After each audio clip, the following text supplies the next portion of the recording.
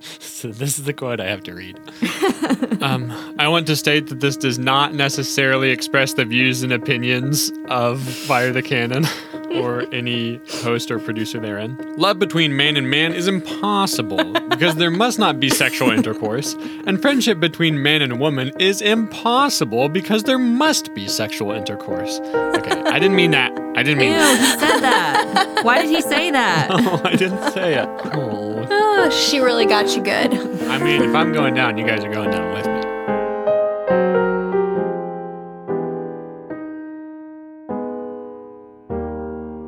All right. Welcome to Fire the Canon, everyone. This is the podcast where we read the books in the Western canon and decide if they belong or not. My name's Jackie. I'm one of your hosts. My name's Rachel. I'm your other host. I love setting the tone for this weird thing I do. Go ahead, Theo. The podcast, come on. Yeah. I'm the executive producer of this weird thing we do. Keep telling yourself you got a raise, Theo. Keep telling yourself that. And your name is, what's your name? Oh, Theo. But this week, my name is, actually, I could be Old Jack or I could be Jack Power. I prefer Jack Power. What? Jack Power? Is that like desert power? Yeah, Desert Power. Power, comma, Jack. That's my name. Yeah. You can be Jack Power. Yeah, you be Power Jack. Theo's going to be Little Chandler, and I don't have a Joycean name at all. Let's see. There's got to be something. Just do Control F for best. That's Rachel's last name. I bet he wrote best at some point. But he was like, now this one is the best of the short stories. And then he started writing a short story. He told us, guys, the other ones, they're not so great. This one is pretty good. If you're going to read one of them. He wrote the foreword to his own book and said, all right, I'm going to rank these babies right now. So yeah, we this week are finishing up our discussion of James Joyce's Dubliners because some fucking idiot... me. We won't say who. Thought it would be cute to read Joyce for St. Patrick's Day because she's a moron. So we're doing, what is it, stories 9 through 15? Indeed we are, Power Jack. Thank you. Did you guys change your names yet? No. No? We're both Fire We're Cannon. still both Fire Cannon. Come on. You've got to stop this. Okay. Should we tell the story about... Because we told it to Jeff in person, but we've never told it on the pod. Should we tell the story about what happened when you guys were Fire Cannon and we had a guest? I don't remember. Okay. Yeah, so for context, audience, our Zoom name is Fire Cannon on our Fire the Cannon Zoom account. Automatically. So Jackie and I always log in as Fire Cannon. Take it away, Rach. And I log in as Rachel. Old Grendel. Yeah, my name used to be automatically set as Old Grendel, and I couldn't change it. I could not change it, and I spent a while trying to figure it out before I gave up.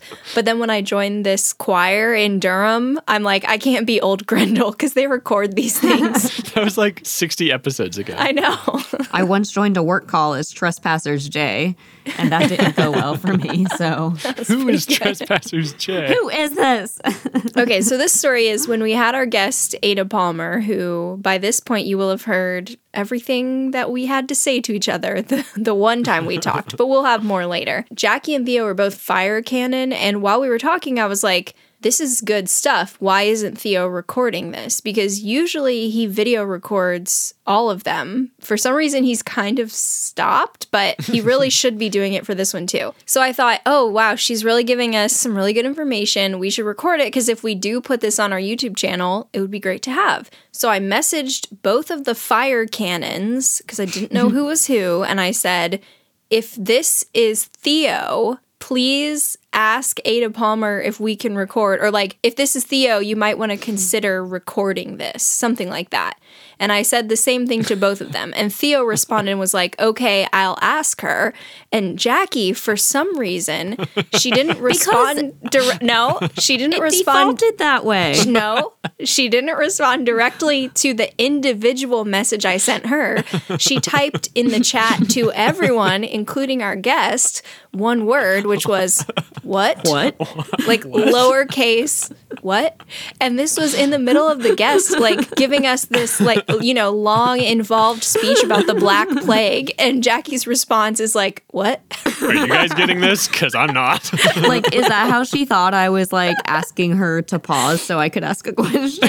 Like, instead of just talking to her, I would just type, what? She's like, do you want me to explain that, Jackie? Do I need to start over? All she did was she paused for a second and then kept going. And I had no idea it happened. I had no idea it even happened because I had the opposite thing happen. The opposite thing. I didn't know. Okay, when I'm responding to a message, why would that go to everyone if you're the only one who sent it to me? That makes no sense. I didn't change that. True. Yeah, you did something wrong, I think. But regardless, Irregardless. Theo and I, we talked about it like 3 times afterwards and during. He was texting me and he's like, can you believe Jackie just did that? But we've texted about it so many times and we're like, when is the best time to bring that up? I still didn't know. And then they reminded me of it a few days ago when we were recording. And then when they went to go tell the story right now, tonight, this moment, I had forgotten it again. It's meant nothing. I don't know. So the opposite thing happened when I was doing a work Theo chat. was really affected by it. More than me. Positively? It's made me the man I am today. So negatively, yeah. It's just so funny. I mean, no matter what, she knew we were like whispering secrets to each other via the chat while she was talking. Well, the worst case scenario, she thought you were just like rudely saying, what? She's not making any sense. Okay, the worst part of it was my name was still the same as yours. Both of our names were Fire Cannon. So That's great. She probably thought it was you. But from your perspective, it's pretty funny because you probably didn't consider the fact that we were both named Fire the Cannon. So for you, it just said like, if you are Theo, I'll be like, I'm not Theo. I know. I had no idea what was going on. I was just like, what are you talking about? Why would you ask me if I'm Theo? Like usually when Rachel addresses you, she's like 75% sure you're not Theo. Yeah, Jackie's the face blind one, not me. I can tell which one of you is Theo. till the day I die. I loved that conversation. I am so happy we had it. I want to have more. You just didn't understand it. Yeah, you just had no idea what was going on. What? I love things. I have no idea what's going on. All those words sound amazing. What do they mean? I'd like to learn that language one day. It's so pretty. I think the funniest part of it is just that I am still not embarrassed about this because I didn't know it happened. But you know now. It's too late. The moment has passed. You can be embarrassed in hindsight. Yeah, And you shall. Make me. I'm not. make her Bring up embarrassed. something else from my past. I'm sure we can get there, but not this one. It just seems so rude. What? It's like the rudest thing you can do. I know. While someone it is was like really rude. answering Theo. a question, you just say it right in the middle. You're just as likely as me to have sent that from her perspective. It's like she's gonna think we're not only rude but stupid. Welcome to Fire the Cannon, the rude and stupid podcast. If you want to come on and have no one know what you're saying and be really rude about it, this is the place for you. Fire Cannon's got you. Well, what's funny is I was asking a ton of questions and I'm sure I was really engaged, whereas Theo just, like, he was asking questions, but he naturally just says a lot less. So I'm sure she thought it was you.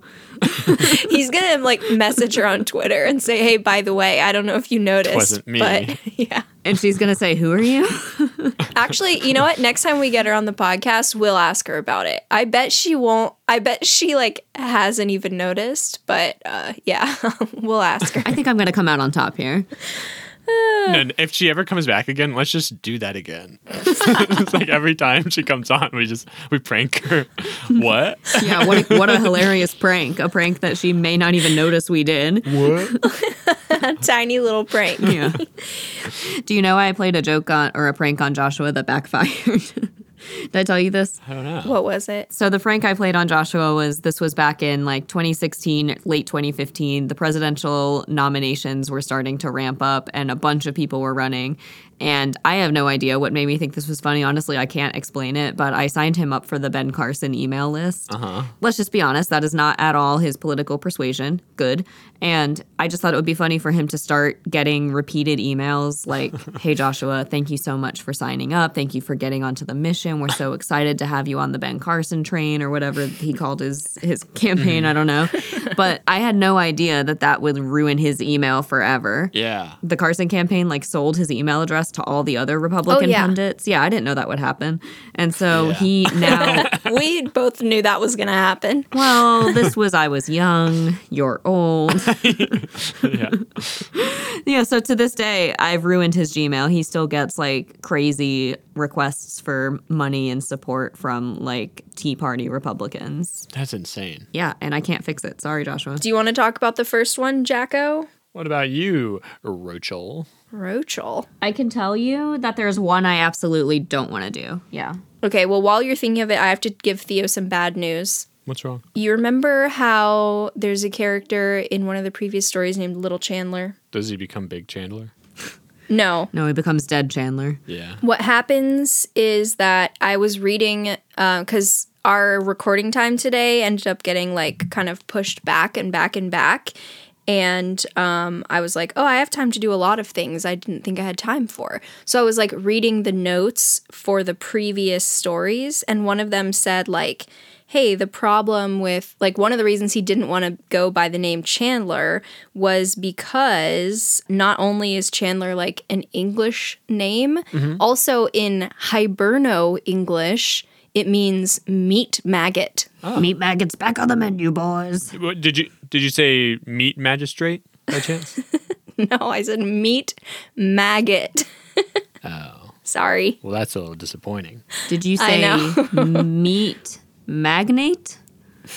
No, I didn't. Sorry. Now you know what Chandler means in Ireland. Irish? I don't know. Ireland. Yeah, so I'll do the first one. I'm a meat magnet. All right, let's move on. God, can you imagine how much it would suck to be a meat magnet? You walk down through the grocery store and everything's just flying at you. It's salmonella in your eyes. Oh. But you're also a vegetarian, so it's just so ironic. Yeah. Oh, so ironic. So freaking ironic. Yeah.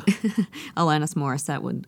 Oh, gosh, she's mad she didn't put that in the song. Anyway, Seriously. So the first story that we're covering you're today... a meat magnet. You're a vegetarian. But there's meat all over your skin. There is. I mean, under your skin, I guess. You're a vegetarian, but you're made out of meat. Whoa, that is irony. That's really good. Now that's what I call irony. The first story is called Counterparts. Ooh. This is about a man named Farrington who works as a scrivener, actually. So Farrington he the copies, scrivener. Wow. is less delightful than Bartleby, I have to say, but he works copying legal documents for a lawyer. Oh, audience, wait. If you can't get enough of scrivening, listen to our Bartleby the Scrivener episode. Yeah. That's true. You know who has had enough of scrivening? Farrington. Bartleby. He's very over it. Oh, okay, yeah. and Bartleby, I guess. So Farrington, the whole time he's working, he's just everything's awful. His boss is nagging him and he hates being there. And he just keeps thinking, I wish I could have a drink. I wish I could just get out of here and slip into a pub and have a nice drink. So he's dreaming about when work is over and he can go and just have a drink. And it's causing him to just become extremely frustrated and furious with everything, and he's not really doing his work, and he gets yelled at by his boss.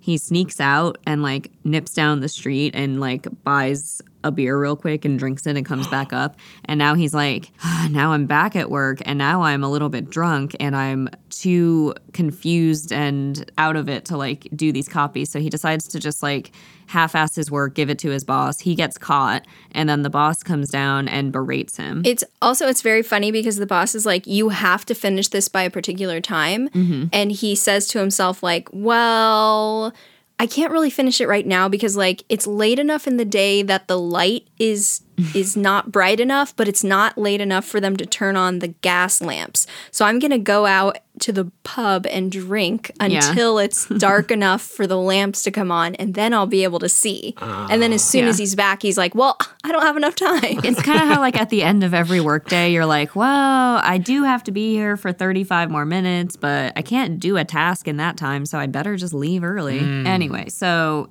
his boss like notices that he hasn't done all of the copying he was supposed to, and he starts yelling at him. And he says basically like, "Do you think I'm some kind of fool?" And Farrington responds, "Well, sir, I don't know if I'm the right person to ask about that," which was apparently a cutting insult to this man at this time. To us, we're just like, Was that the exact quote? I thought it was like, it was close. I think it's close, but I want the real words if we can get them. Okay, he said, "I don't think, sir, that that's a fair question to put to me." So it's like even more delicately phrased than how Jackie said it. I know. And everybody in this room was just like, "Oh." Yeah. And the boss is like blows up on him basically. And he's just like, "You know what? Fuck this." So he just leaves. He goes to the pub and he's like, "Finally, now I can drink." And he goes and he pawns his watch so that he can have some money because he had just spent his last penny on the drink he bought earlier. Oh, no. I know, it's very sad. Yeah. It's a good investment. And he was kind of thinking like, maybe if I can finish my work in time, then my boss will advance me some money. But of course, he fucked that up. Is he an alcoholic, you think? Oh, yeah. Yeah. Yeah. Safe to say. Because when he snuck out of work to get that drink, that wasn't even the first time. That was like his third or fourth time that day. To which I'm like, just get a keg, my dude. Keep it next to your desk. By the way, he was forced to apologize to his boss in front of everyone. So he's like even more pissed off. So he pawns his watch. He has some money now, and he's like, "Great, now I can drink. Everything's gonna feel better." And he gets to the pub, and he's like buying rounds of drinks for his friends. Eventually, after several times of this, he's like, some people are kind of like ordering more expensive drinks than he'd like them to, and some people are kind of like not really, putting into the pot as much as he'd like them to. And pretty soon he's all out of money, and he's like, "Damn, like I just spent all this money. I pawned my watch, and I didn't even get drunk because I just bought so many drinks for so many other people." And he feels really bitter and just extra furious. He tries to like flirt with this woman. It doesn't work. Like she's not returning his advances. He doesn't even talk to her. Yeah. He sees an attractive young woman and he thinks like, "Oh, she's attractive." And at one point she like looks up and they make eye contact and they don't talk at all. She doesn't look at him anymore. Then she leaves and he's like, "Oh man, I really want her to look back at me and then we can flirt." Yeah. She doesn't look back at him. At one point she like very slightly bumps into him and says like, "Oh, sorry." And he gets pissed. So like he wasn't really trying to flirt with her. He was just like, "I hope she'll flirt with me for no reason." He thought about it, and then he was like affronted that she dared to make eye contact with him and then like bump into him and not even flirt with him, Flirted? I guess. Yeah, I don't know. Yeah. But then did she leave with a guy with a watch? She came in with a guy and another woman, and then they all left together. She came in with a guy wearing his watch that he had just pawned. Oh, That yeah. watch was the secret to finding love. Damn. So anyway, then like a younger, more thin man challenges him to arm wrestling and he loses. And he's like, "Come on, best 2 out of 3. That wasn't fair. That wasn't fair." And everyone's like, "All right." So he plays again and loses again. And he's like humiliated and frustrated and so angry. So he leaves the pub. He goes home. All right, now he's escaped work. He's tried to go to the pub. That didn't work out for him. He's going home. And his wife is out, but one of his like 5 little kids is there. And he's like, "Warm my dinner up for me." And the boy's like, "Okay, Dad, I'm gonna warm your dinner up."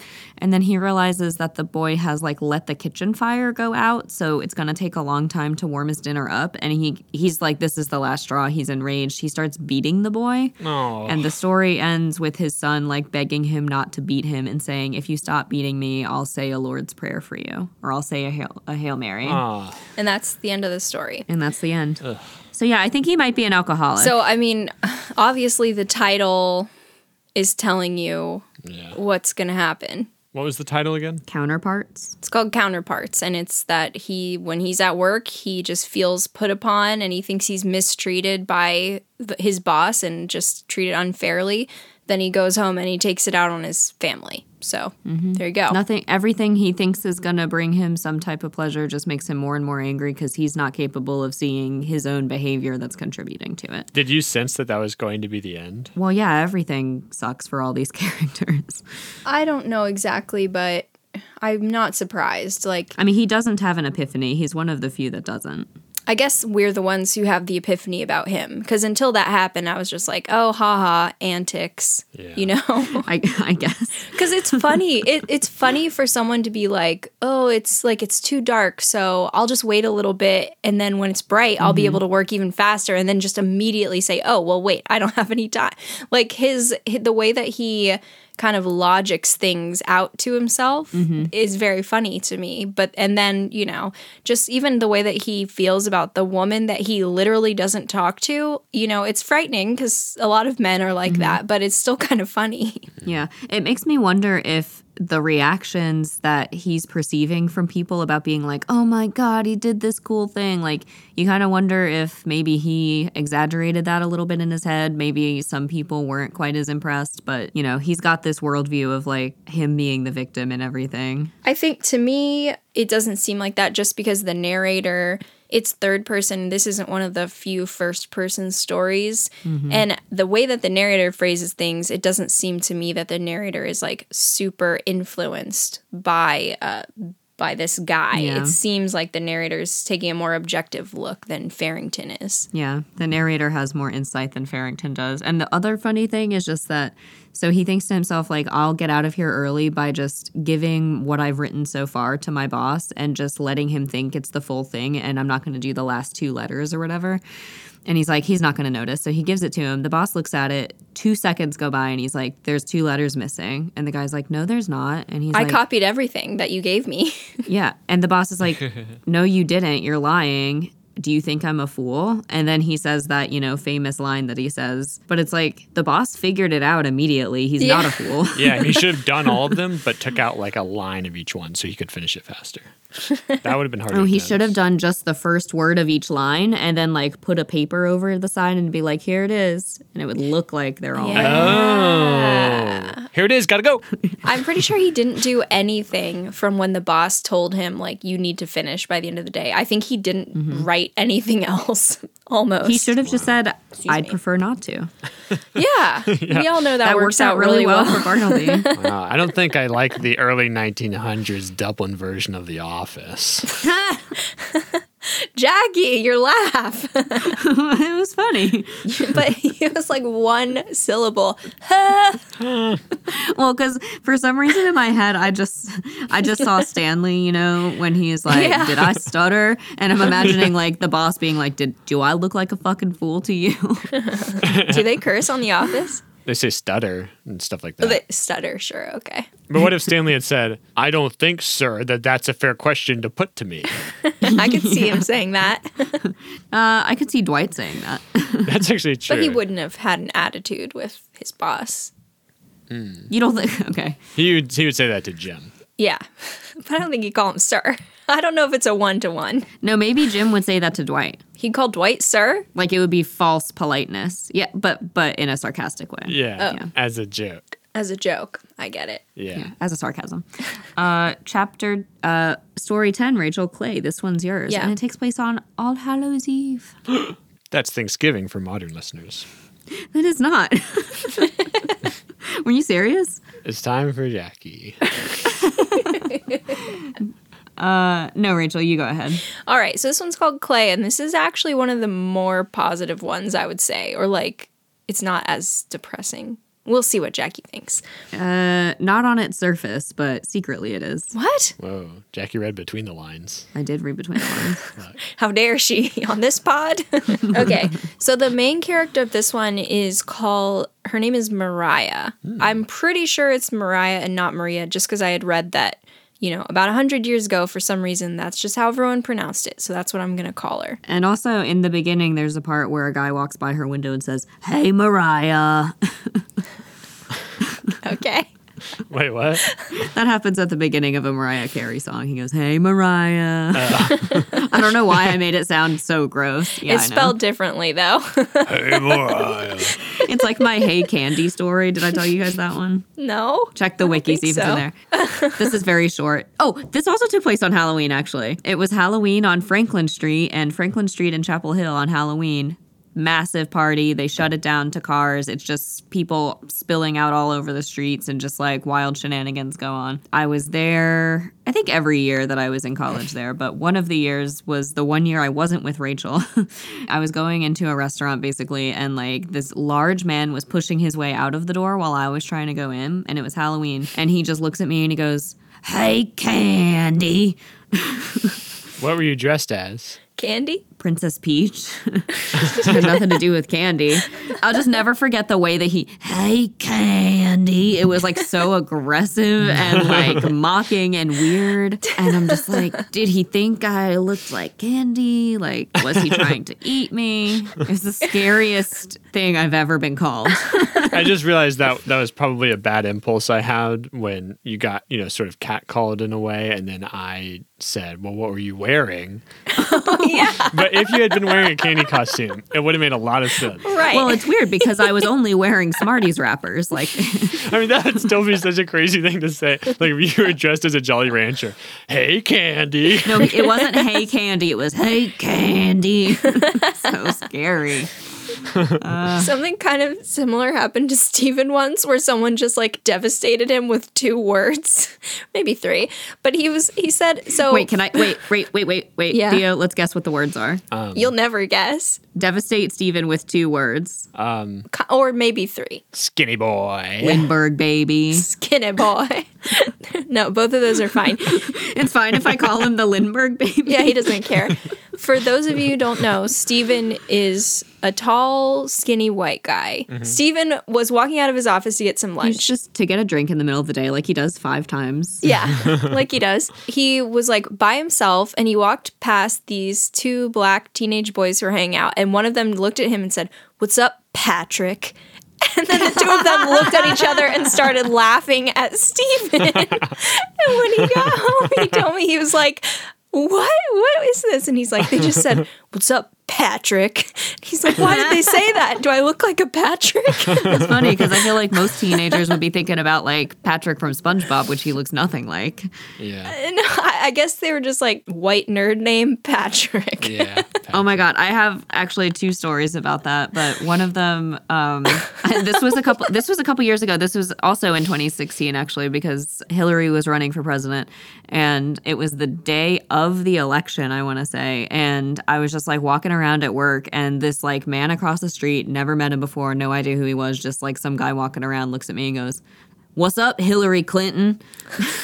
And I was just like, that's so rude. Just because I'm like a blonde woman, I don't look like Hillary Clinton. Like he's trying to get my attention that way, as though I was going to be like, yeah. Thank you. Did you have short hair at the time? I had shorter hair. Yeah. Jackie, but what were you wearing? Was it a pantsuit? Were you at a podium? I had my podium. I was like driving around like Melissa McCarthy on SNL. But it's just like, you think about it. A few years prior to that, I was in Chapel Hill. Somebody said, "You look like Marilyn Monroe." A couple years go by. Now I'm Hillary Clinton. Like things really went downhill fast, and I don't know what happened. Wait, were you Candy in between? Yeah, when Yeah, I were was you Candy in Candy? between. Okay.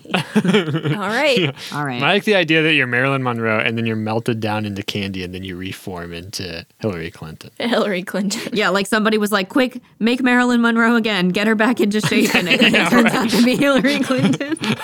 We did our best, okay? I'm going to get fired for this one. Like the Madame Tussauds employee is just like, shit. That's good. Very good Wow, image. that's a reference everyone gets. I love it. So if you didn't get it, sorry. It's universal. You're not a person. Yeah. Yeah, I guess All so. right, Rachel, talk about this Halloween story. Okay, so Mariah is an old woman who works in it's a charity for, let's call it, fallen women that was called the Magdalene Laundry. So this was a Protestant charity, and Mariah is Catholic, but she's found that she gets along with these women pretty well. And she's kind of like, she's their peacekeeper, sort of manages things. And she, after work, is going to go to a Halloween party at the family of a young man named Joe, who, when he was younger, she used to be the nurse for him and his brother. And they've remained very, very close. And he's asked her to move in with his family, but she was like, no, I want to make my own money. but he wants her to move in with them, and his wife likes her, the kids like her, so she has an option. While she's at work, they have a little tea party, and there's like a game that they play where they get these sort of scones, and inside there are different items baked in, and one of them is a ring.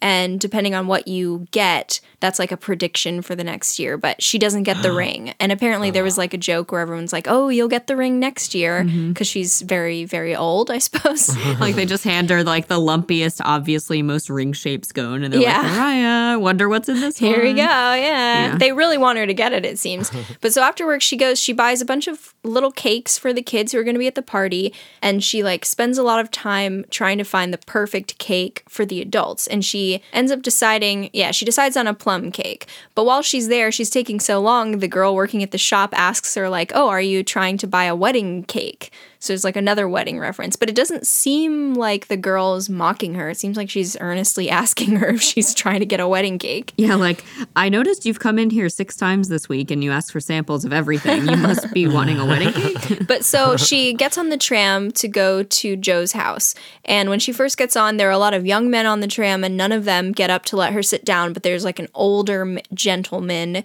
who scoots over, and he's like, oh, you can sit here. So he's a little bit drunk, but it seems like he's very nice. Yeah. Seems like he's really nice. And they're like, they have like a lively conversation, and it might be a little bit flirty. Who knows? And she's like, he's so much nicer than all these young men. Like, they don't remember their manners. Right. So she has a nice chat with the old guy, and then when she gets off, they say goodbye, and they're like, nice to meet you. So she gets to the house and gives the little kids their cakes, and she's like, all right, time to give a cake to the adults. And she realizes she forgot it. It's a special plum cake. And she probably left it on the tram. Yeah, which the problem also is that her salary would not have been very good, and she spent quite a bit of money on the cake to be a special treat. So she's like really upset that she wasted the money. But Joe and his wife are like, oh, don't worry about it at all. Like, we have a lot of snacks, and here, let's get you some drinks. And she tries to be like, no, I don't need a drink. And they're like, no, you've got to have a drink. It's a party. So she has a drink, and they play the same game they played before, but instead of items being in bread, they're just like on a table, and you're blindfolded, and you have to reach out and touch them. Right. And so when she touches something, we know that it's clay from the garden. Mm-hmm. And when she does, the whole room is like quiet. And they're like, who brought that in here? Like, you need to take that out. And she... Yeah, like, that's not funny. Put that in the garden. Yeah. Is the killing one? I mean... She's going to die? I guess the implication... It's a symbol of death. Yeah. Early death. That's the implication. Or no, I mean, it wouldn't be early. She's pretty old, but anyway. I mean, premature. So she touches clay or whatever, but then it says she realizes like that she chose wrong and she needs to pick again. So she ends up trying again, and she grabs a prayer book, and Joe's wife is like, oh, well, this means that maybe you'll join a convent in the next year or something like that. Mm-hmm. Anyway, so everyone's cheerful again. They ask her if she'll sing a song from like the good old days. So she sings this song. It's from like some opera. She, instead of singing the second verse, though, she just sings the first verse over again. And apparently, so the song is like someone kind of thinking back on their youth. And the verse she doesn't sing is the character reminiscing about like all these different types of men who wooed her in her day.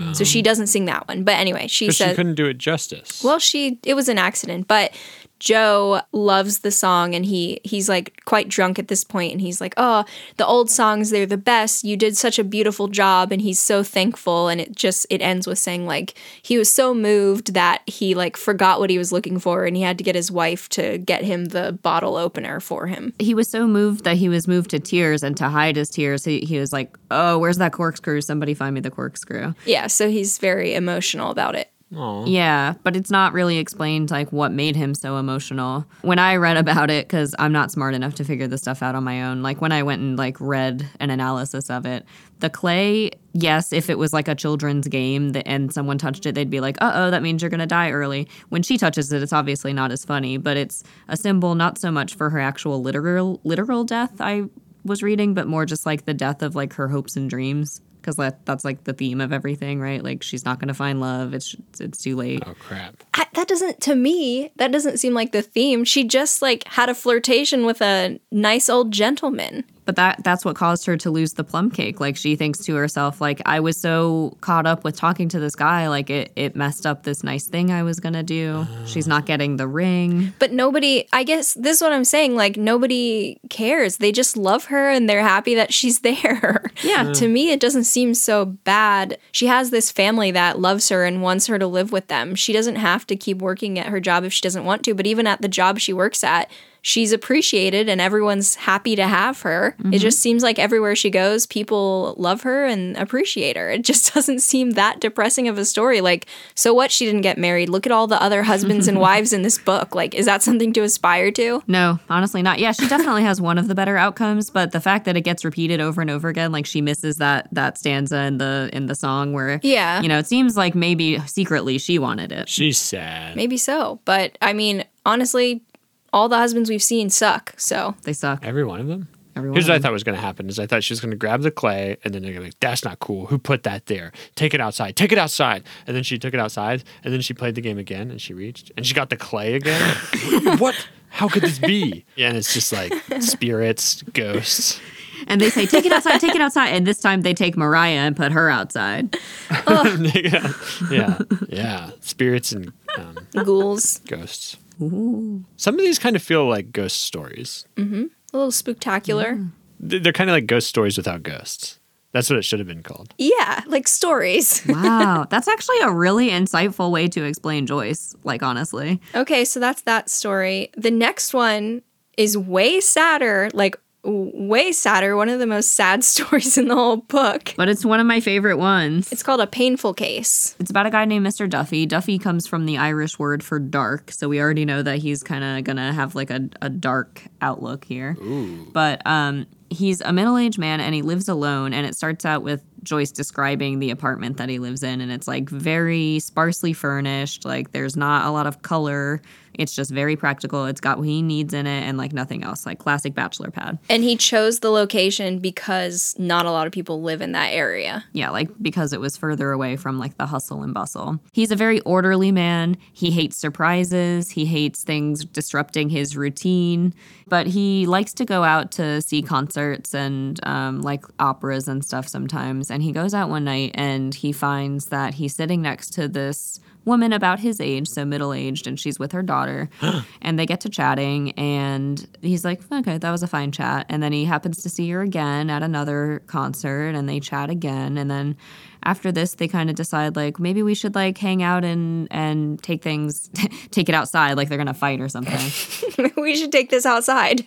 They are friends, but they're, like, starting to have they're having conversations that are, like, on a higher level. Like, she's starting to, like, fulfill something in him that, like, wants to have, like, intellectual, intimate conversations about, like, thoughts and feelings and beliefs and morals and stuff. And so they have these conversations. They have like a similar taste in music and philosophy and poetry and literature. And it's just like a really great, like they're just relationship. really well matched. Whoa. But she's married to a captain. Police captain, right? Or army captain? I think he's like away at sea. Oh, a lot sea or captain.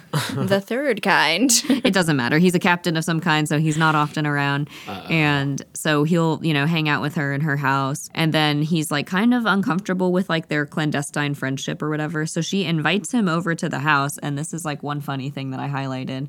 He's middle-aged, right? And so is the woman. And so she invites him to have dinner with her and her husband and her daughter. And the captain husband doesn't think anything of it. And in fact, he's delighted because he thinks that guy is here to ask for his daughter's hand in marriage. Oh, gosh. He's like, oh, this like middle-aged man is here? That must be so they can get married. So then he has to go through with it? Is that what ends up No, he happening? doesn't. But they've been hanging out like No, this is not a romantic comedy, Theo.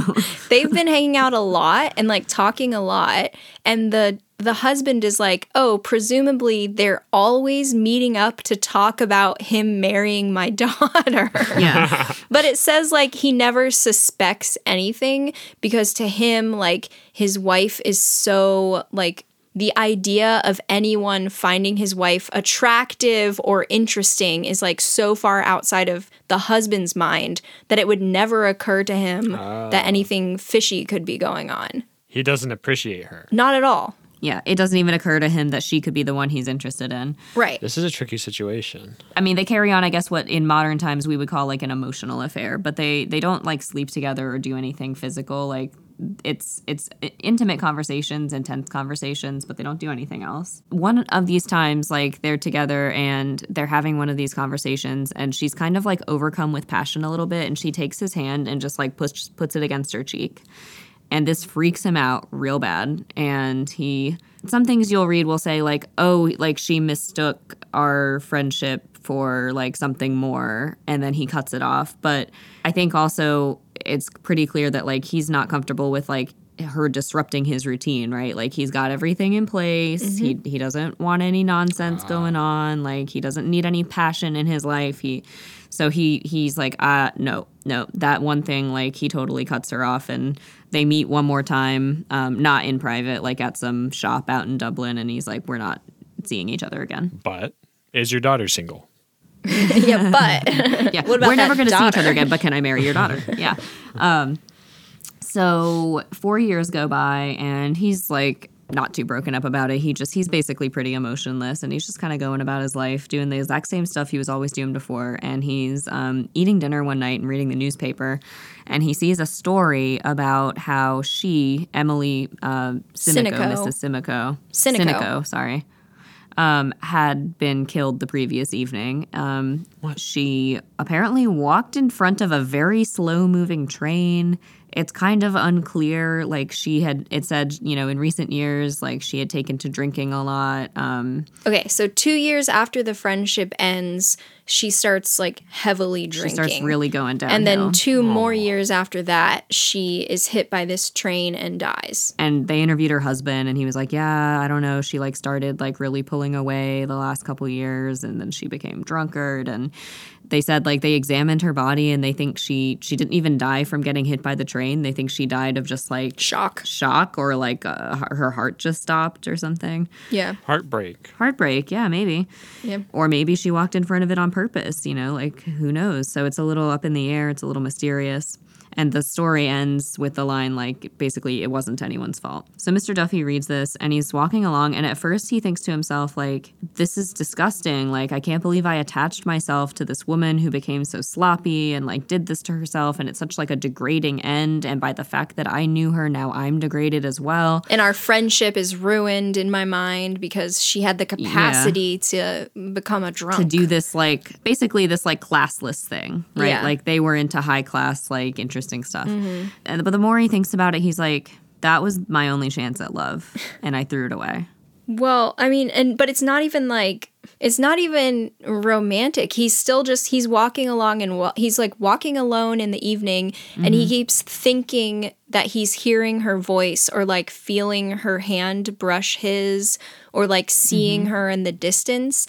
And he's just thinking to himself, like, he's like, well, what could I have done differently? Was there anything that I could have done differently? Well, not really. But then he thinks, no, she would have been miserable, like stuck alone in her house with no one who appreciated her, no one she could talk to about these things.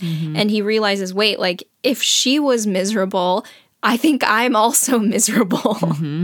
Whoa. Like that's what happened to her. She died of loneliness, basically. And he had a moment where he told her, like, when they were still friends, which I highlighted because I like this.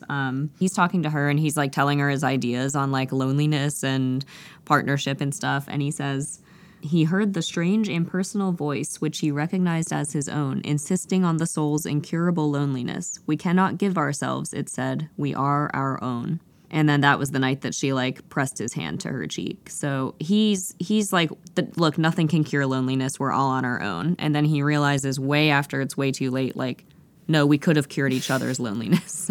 Yeah, like, and the thing is, he's saying this was the only person who's ever going to care about me or love me. And in response to her, like, offering this to me, I sentenced her to death, basically. Death. Yeah. The end line is like, he realized he was alone, and that's the end of the story. Yeah. And the quote that we made Theo read was from this story, where he's like, yeah, you can't be friends with a woman. Oh. Yeah, that's one of the things he wrote in his diary after the incident where they quit being friends. No, that was just a thought I had that happened to coincide with Joyce's writing. Yeah, he just like wanted to get that out there. There is one kind of funny thing towards the end, which was that he's walking through the park thinking these things, and he sees like some like young people who have like snuck away into the park at night under cover of darkness to have a little rendezvous. And so he sees these lovers like laying in the park by a wall. And he's looking at them and he's just like thinking about love lost and all of that. And then they're clearly getting creeped out and like want him to go away. And he thinks, not even they want me. No one wants me here. Of course they don't want you there. They don't Not know even you. this young couple that's about to make out wants me to watch them from the darkness. I am truly alone. I guess I'm going to be alone forever. Yeah. I went where I thought I was wanted. I guess I was wrong. Yeah. Young lovers, surely they'll understand me. What? What if he becomes the old man from that first or from one of those stories where he's like accosting a young man, the young boys in the field, and he's like, I had a sweetheart once. Oh, I hope he doesn't become like a creepy perv against children. Probably not. Rachel, Jackie has uttered it into reality. It is No, truth. I think these stories take place at very similar times. Yeah, you do see names like occurring in different stories, but they never like it's clearly within the same universe, but those elements never interact with each other. Same city, I would say. Yeah, I mean exactly. Perhaps the city of Dublin. Dublin. Okay. Okay, if the audience wants a recommendation for anything that kind of hits the same vibe as this story, why would you want that? I don't know, but one of my very... Just take a walk by yourself. That's it. That's all you got to do. One of my very, very favorite books, and it's very short, like quite a quick read. It's really one of my favorites. I want to reread it again soon. Is called The Remains of the Day by Kazuo Ishiguro. And have you read it yet, Jackie? I started reading it. It's very good. It is another story where it like punches you in the stomach at the end of the book. Anyway, the reason, Rachel, that I wanted to do the stories that we have so far is because I really didn't want to do this one because I have fucking no idea what it's about. Sorry, you'll have to do it. I'll tell you what it's about. It is not going to take long. I have to say this is one of my least favorites. Yeah. Except that it's not depressing. Well, it's just very dry. It's just like Irish politics. Yeah, this is a story where while I was reading it, okay, it's called Ivy Day in the Committee Room. And I thought Ivy Day was a person, and I was disappointed. Nope, it's a particular day.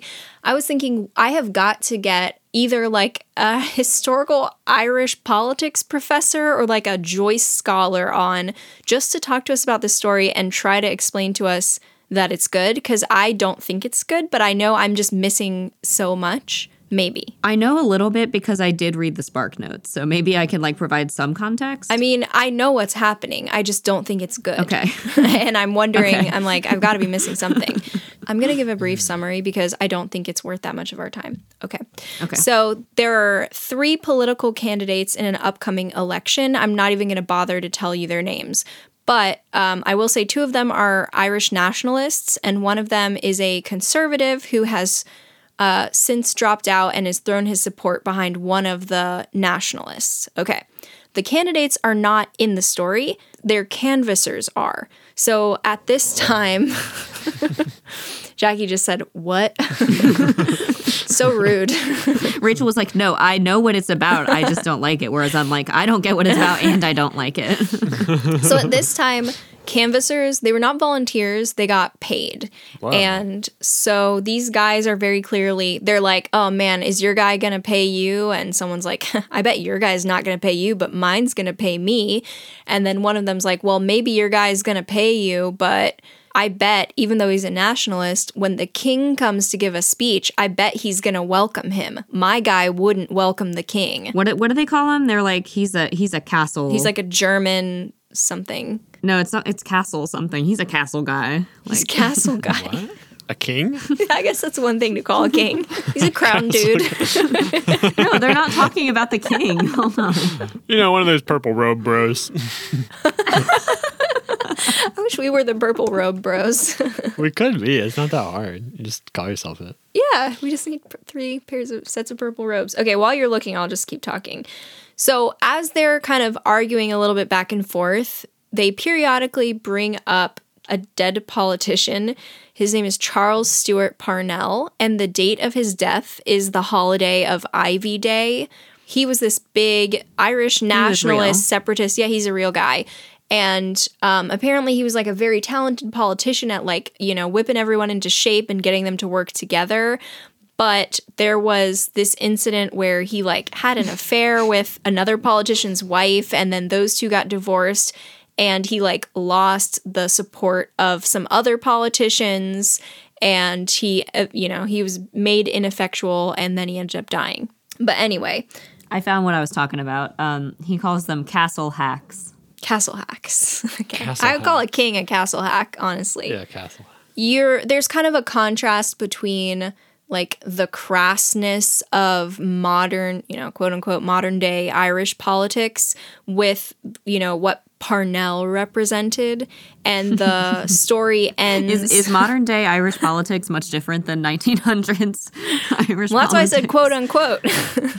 But anyway, the story ends with one of the guys just reciting this very emotional poem about Parnell, and it frames him in the manner of like one of the fallen Irish heroes of legend. And then everyone in the room is kind of united around the idea like Parnell, he was great. He would have pulled us all through, but oh well, he's gone now. And so that's how the story ends. United, but also it kind of leads them to remember like that was a real guy with real ideas, and we're so ineffectual. It was just way too many characters, way too many names. I felt like Theo. I get it, Theo. It was hard. Like, I was just like, who's this guy? Who's that guy? They're like coming up with like people that don't even come into the story. You'll notice I only said one guy's name, Theo. Isn't that nice of me? I feel seen.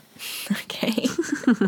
I don't know. Maybe that's part of like maybe that's a stylistic choice. It's just like, yeah, they're just dropping names all over the place. They're just gossiping. They're just chatting about things that don't matter. And it ends with like this contrast between their behavior and like the behavior of someone who actually tried to change things.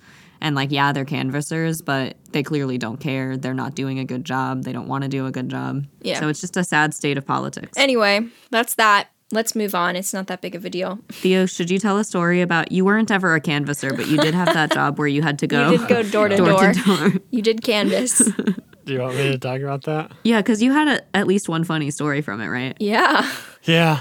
Didn't you only work there for like 3 days and then you got fired? You worked there for the minimum number of days. Like, listeners, think about us as people. Like, every single episode we ask you for money because that's just what we do. Yeah. That's, It's who we are. join our Patreon. But we're so uncomfortable with it, in truth. And like Theo as a teenager, multiply that uncomfortableness by like 1 million. And like poor Theo going door to door asking strange adults for money. Yeah.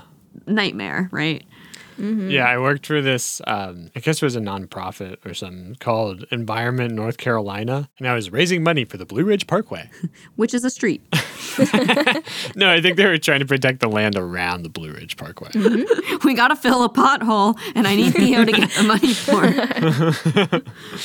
I had to go door to door asking people for money to save this street. And I had a quota. Every day I had to make $180. Like to pay for yourself, basically. To pay your own salary. Plus a little extra. Plus a little extra, so they're making a little money. Yeah. Mm-hmm. I don't know why they did this, but they had a certain number of shirts, and they would just give you a shirt every day, an Environment North Carolina shirt. And you got to keep it? No, you'd have to give it back at the end of the day. And every day he got hotter and hotter and hotter because the shirts were layers just of adding so shirts. many layers. Yeah. Yeah, you had to keep it and continue wearing it. Yeah. No, you gave it back at the end of the day, and then I guess they washed them, hopefully, and then started passing them out at the beginning of the day. And I think it was because there was so much turnover in the job. Like, so many people got fired so That doesn't often. seem very environmentally friendly. What? Washing a shirt every day. Oh, true. But that's what I do. Yeah, washing clothes. Just let yourself get rained on. Yeah, just let your tears wash the dirt away. Then it will become encrusted with salt. But anyway, the point of this part of the story is that all of the new employees sort of got last pick of the shirts. So I always got like a double XXL, you know, like something that was way, way too big for me. And this was in the middle of the summer. So I'd be like wearing these like shorts and this shirt that like almost went down to the end of the shorts. So I looked like frumpy as fuck. They made you just look like a little ragamuffin in a dress, like wandering the streets. I know. And there was one day when I had gone to all these houses and like people were saying like, gotta cut spending somewhere. It's a tough market out there. Stuff like that. There was one day when I had like 30 minutes left and I still had to get like $20 more. I decided, well, let's not say I decided. I panicked, and then my actions were I started running. And so I was running down the road. I panicked, and then my actions were looking as frumpy as can be, and with like my backpack sort of like clumsily like bouncing on my back. Yeah. And these guys drive by in a pickup truck and they say, "Run, Forrest, run!" How humiliating can my life be? I can't believe I'm doing this job. And then I think I worked there 2 more days. And then they fired him, right? Oh, no. It's still funny. Okay, we'll tell more later. That is so frumpy as can be. Frumped up. I mean, now I feel like that's a really cute image. Like, just backpack and like this huge shirt and just like... Okay, but I was like 19. Like, I could see that if I were like 8. Oh, I thought you were younger than that. No, it was a summer college job. Oh, yeah, that was the summer I made you the mashed potatoes with the cheddar block. More on that later, audience. Gotta have your brain food after that. Yeah, I think I've told that already. Yeah. Okay. So the next story, this is another one where I don't think we need to talk too much about it. But so, oh wait, no, you're talking about it. Go ahead. Okay. This one's called A Mother. Mm-hmm. You get immediately the sense that this isn't like a glowing review of a mother, because it's just a mother. It starts with 1 star. The concept of mothers, meh. Not into it. So this is about a woman called Mrs. Holohan. Nope. Holland? No. Mrs. Kearney? Yeah, but the story opens on the guy. That's why maybe you're confused. It opens on Mr. Holohan, and then it switches to talking about Mrs. Kearney or Kearney. So basically, there's this this is, again, all these stories have elements of like, Ireland is great, we need to stand behind Ireland, and then like Ireland's constantly getting beaten down. So some people are trying to raise it up. And there's this society for like basically Irish culture and arts, and they're into teaching people the Irish language, as opposed to the English language, and Irish traditional music and dance and things. So they're putting on this, like, I guess, benefit concert to get this kind of music out there, but also, like, raise money for the society. And there's a woman called Mrs. Kearney, and she has a daughter, like a young kind of teenage young woman daughter named Kathleen. And Kathleen Kearney is what? She has a daughter, like a young kind of teenage young woman daughter. You can picture it, right? That's the thing. Like, you read these old stories and you're like, is she 13 or is she getting married or both? Like, I don't know. I think she's about 19. I think she was about the age Theo was when he was frantically running along making his good decisions. No, I would like to assert once again that was not a decision. It's just a thing that happened after he panicked. Yes. I'm having a lot of goofy laughs this time. Yeah, you literally sound like Goofy. Hey, you can't make fun of my laugh. Why? Oh, by the way, audience, Jackie has another cat. Yeah, Jackie got a new cat. What's the cat's name? Goofy. Echeveria? You don't know your cat's name? It's Echeveria. Okay. Does it have a question mark at the end? It's the name of a cactus or something. Anyway. I'm so sorry. I know this is taking forever, but I really want to tell a story about Echeveria. Theo? Can I? Do as you may. Okay, so Echeveria is a foster cat that I got last week, and they were like, yeah, she's kind of shy. They never give you any information because they have no information. This cat just came from nowhere, and they're just All they know, it's a cat. It's a cat. I look in this carrier that they give me. I can't see a thing. It looks like there's nothing in there. She is so dark black. It's like, I've seen black cats, right? But I've never seen a cat that like sucks in all the light like this. You cannot photograph her. Black hole cat. Vanta Black. And she's so cute though. And here's the thing. She's also very shy. She has never voluntarily let me touch her. And until last night, so I'd had her for 5 full days and she would not come anywhere near me. But my God, does she yell. She yells and yells and yells. And I've never had a cat that so clearly wanted to communicate verbally but wanted nothing to do with being touched.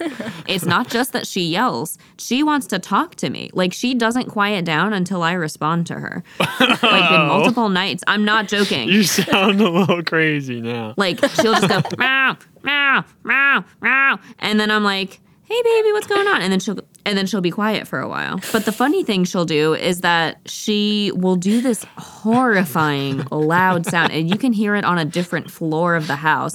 And she will go, something like that, like a demon sound, Like a whale, like the bloop. I don't know. It's like it's like weird. This is the start of a horror novel. She's losing it. I don't know. She's like, and then I'm like, Estraveri, what are you doing? And then she goes, meow. You weren't supposed to hear that one. Meow, I'm normal. Meow. I know. Like, she does these crazy things, and then I talk to her, and she always goes, meow, like a little normal cat response. Okay. When you said yell, No, she yells. when you impersonated her, it still sounded like meowing to me. Yelling seems like she's like, fuck! I feel like we have a long distance relationship because she sits across the room and just talks to me and won't come near me. I wonder if you're going to end up keeping this one. I will record this for you if you don't believe me. I will record her doing this. She changes her tone when I talk to her into a normal cat. Record it and put it on TikTok. People love that shit. Okay. If Jackie ends up recording it, we'll insert it here. If it's a lie, I won't insert anything. Wink. Theo's going to set me up. He's going to not insert it just to make it sound like I lied. No. I can tell. No, I know him. I know you. No, that's not what my wink was about. The wink was like, we know she's not going to send it. So the implication is that she lied. Okay, anyway. So Mrs. Kearney, her daughter Kathleen, is like known around Dublin for being like accomplished at the piano, and she's also like a good speaker of Irish. And her name's Kathleen. Like, honestly, the story says that. It's like, no, I'm emphasizing, like, it's a good, strong Irish name, like Kathleen Kearney. Kathleen Kearney. So yeah. she's literally like, we decided to capitalize on our daughter's name by getting her involved in Irish stuff. And you can kind of draw a parallel back to the first episode where we talked about the mom who ran the boarding house and she was like controlling what happened with her daughter in that border. Like, this is another mom who's like, I'm going to win. This is a game. My daughter's life is like a strategy that I'm filling out. This daughter is tapped to like accompany the singer at this concert. And there's going to be a set of 4 concerts and she's going to be paid 8 guineas. So they do this and she gets to the first concert and there's like almost no one there. And the mom is like, this sucks. Like, also, she had done a lot of work, like organizing the concert and coming up with the best like organization for performers. And she'd bought a bunch of tickets to give to friends. Yeah. So she's like, oh my God, this is our ticket. Like, this is Kathleen's going to be, her career's going to take off and like all of this. Mm-hmm. So the first night of the first concert comes and there's like nobody there. And she's like, all right, well, this is not meeting my expectations.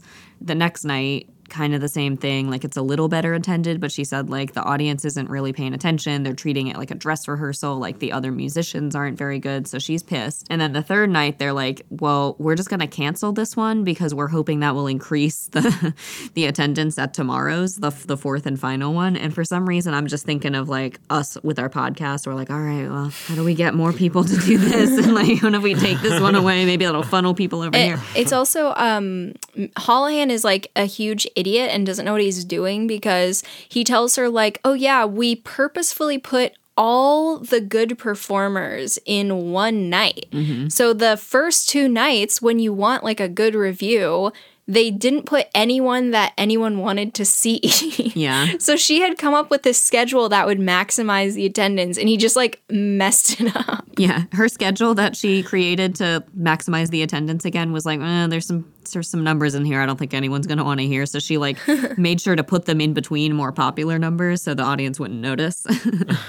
So anyway, the third night gets canceled and she's like, okay, well, you said you would pay 8 guineas for this though. So you still have to pay her even though we're only doing 3. Yeah, we have a contract. Mm-hmm. And they're like, we don't know. We'll have to bring it up to the committee. And she's like, there's no committee. You just have to pay my daughter. And they're like, you're asking the wrong person. I'm not really sure. We'll work it out, whatever. And so the 4th night comes. This is supposed to be like, the last and biggest night of the concert. And unluckily, it's raining. So it's like there's probably going to be pretty poor attendance again. She brings her husband to back her up. Yeah, because he's like, oh, I'll come. I'll be a man there and like get them to pay you. So she accosts them basically and is like, look, you've got to pay my daughter the full amount or we're not doing this. And she like pulls her from the stage and is like, she's not going on until you pay her. And they're like, okay. So they rush and get like half the money and give it to her. And they say, we'll give you the other half of the money like after the intermission, like after she does this. Mrs. Kearney is like, well, this is still short. Like you haven't given me fully half. And they're like, whatever. Don't be so trifling. Like let your daughter go on. So she sends Kathleen on. She does the songs. Whoa. They don't get the rest of the money. And she pulls her daughter from the concert and gets in like this big public fight with Mr. Holohan. And he's like, I thought you were a lady. And she was like, well, I'm not done with you yet. And he says, but I'm done with you. And then that's the end of basically her career is extremely tarnished. Her daughter Kathleen's career is basically over. Well, they say that, but we don't know. Kathleen gets mentioned in a later story and nothing bad is said about her. So we don't know if that hurts her career or not. But I don't think I would want that career. yeah, you don't get paid. Who cares? I know. Well, what I read about the story is that, who knows, right? Like people could be misinterpreting this and I may have just read the wrong thing, but what I think maybe Joyce was trying to get at and what a lot of people take from it is Mrs. Kearney's desire like for control and perfection and her image and her social standing. Ultimately, like she loses sight of the bigger picture and damages her reputation because she's like trying so hard to keep it. And it says like, oh, there's one time where she says like, you know, it's just that I'm a woman. Like they wouldn't treat me like this if I were a man. And that's like the one moment where you're supposed to feel sorry for her. I'm like, I felt sorry for her the whole time. This sucks. Yeah. Also, in the beginning of the story, we learn about Mrs. Kearney's background, and she is like very well educated and accomplished, and she was like very beautiful and had wonderful manners in her youth. But she was a romantic. And when she had all these suitors, she thought like, oh, these guys are crass. They're stupid. What's the point of getting with them? And then it says she finally got married after all of her friends were starting to be like, what's taking her so long? Mm-hmm. And she ended up marrying a bootmaker who was older because she's like, look, if I can't have romance, I'd rather have like a steady guy with a, decent career. Yeah. So it was a purely practical, loveless decision. But it does seem like he's a pretty nice guy and their relationship is decent. It says that they're the couple, right, where it says that she was a good wife to him and that when they were at a party, all she had to do was like slightly raise one eyebrow and he would be like, oh, it looks like we have to leave. And then when he was at home and he was like feeling not great, she would always like put a blanket on his feet and get him some tea. Wow. So it seems like they actually have a good relationship. Yeah. But she lost a lot of social standing by marrying him. That's basically, so she wants her daughters to go back up. Yeah. In the world of these stories, all you have to do to be a good spouse is give them a drink when it's cold out. That's the bar you have to clear, honestly. And not beat your kids, maybe. Or raise that brow. Raise that brow. So yeah, she is not treated as a very sympathetic character. She's like one of these people who like are striving for status and stuff, and they're social climbers, but it doesn't do them any good in the end. But I'm just like, yeah, they did treat her badly because she's a woman, and they should have paid her. Yeah. Yeah. Am I being too capitalist about it? I don't know. Theo's a musician. What do you think? If you sign a contract to pay a pianist, should you pay them? Well, it depends on how much exposure they're getting. So. Well, not if it's me paying them. Yeah, right. If I'm the pianist, they need to pay me. If I'm paying the pianist, we'll see. Yeah. There are plenty of pianists. Hi, everyone. Have you been enjoying these warm, cuddly tales? If you like these warm, cuddly tales, why don't you consider going to patreon.com/firethecanon. It's the name of our podcast, and that's our Patreon page as well. We would love any support you could offer. We have different tiers of giving with different prizes. I always call them prizes. Why don't you just call them like benefits or perks or something? Rewards. That's good. With different benefits, such as you can hear bonus content, which you're going to love, or you can get a sticker, which you're gonna love. If you wanted to, you could even give us a bit of money to tell us what book to do next or what book to do soon. And we'll do it. No questions asked. Yeah, you can find us at Fire the Canon Pod on Twitter, TikTok, Instagram. Check us out. Love it. Back to the episode. Okay, so Grace. The story opens So first, before we start, I read that some Joyce scholars think it's sort of got the like inferno, purgatorio, like whatever, heaven, the structure that Dante would use or whatever. But anyway, so it starts with a guy who is like blackout drunk, passed out, all over bloody. And everyone's like, who is this guy? What's his name? What's he doing here? What happened to him? He's on the floor of a bathroom in a pub. Yeah. And it just so happens a guy named Mr. Powers walks by and he's like, oh, I know that guy. That's my friend Tom Kernan. And Jack Powers. I would know him anywhere. He always looks just like that. Yeah, so... it's hard for me to recognize him when he's not bloodied on a bathroom floor. Yeah. That's just Tom's thing. Don't worry about it. I actually thought what was about to happen is he was about to stand up and then start asking people riddles or something. Like Riddles 3? What? Why? And they're going to be like, I don't know. You should really go to the hospital, I think. And he's just like, no. Here's my next riddle. Why did you have that thought? I don't know. My mind just went there. I have nothing to add. Is that what you do when you get drunk, Theo? You present people with riddles? Okay, that's going to be my new thing. I'm going to learn a lot of riddles, and then people are going to know me as the riddle drunkard. The riddle It sounds like the little drunkard. And it sounds like Whittle Jack, you Whittle Jack. drunkard. Baby drunkards. Answer my Whittle Twee. So I'm like a riddle's tweet. That's pretty good. So anyway, so it turns out he like fell and he bit off part of his tongue. Powers takes him home and his wife's like, oh, okay, this guy again. That's got to be a symbol for something, right? Biting off part of your tongue. Yeah, maybe, probably. Every English class that like teaches you to overanalyze things for symbols, it's Joyce's fault because everything literally is a symbol. Or could be at least. Joyce might be like, what are you talking about? He's got a lot of symbols. It's all about my wife's sweet ass or whatever. What? He was really into his wife's butt. It's a bunch of symbols from my wife's butt. Yeah. Whomst among us is not into Joyce's wife's butt? Let me ask that. Oops, indeed. I don't know if I've ever seen it. Okay. You can picture So he's it. home and he's stuck in bed recovering because of his terrible fall.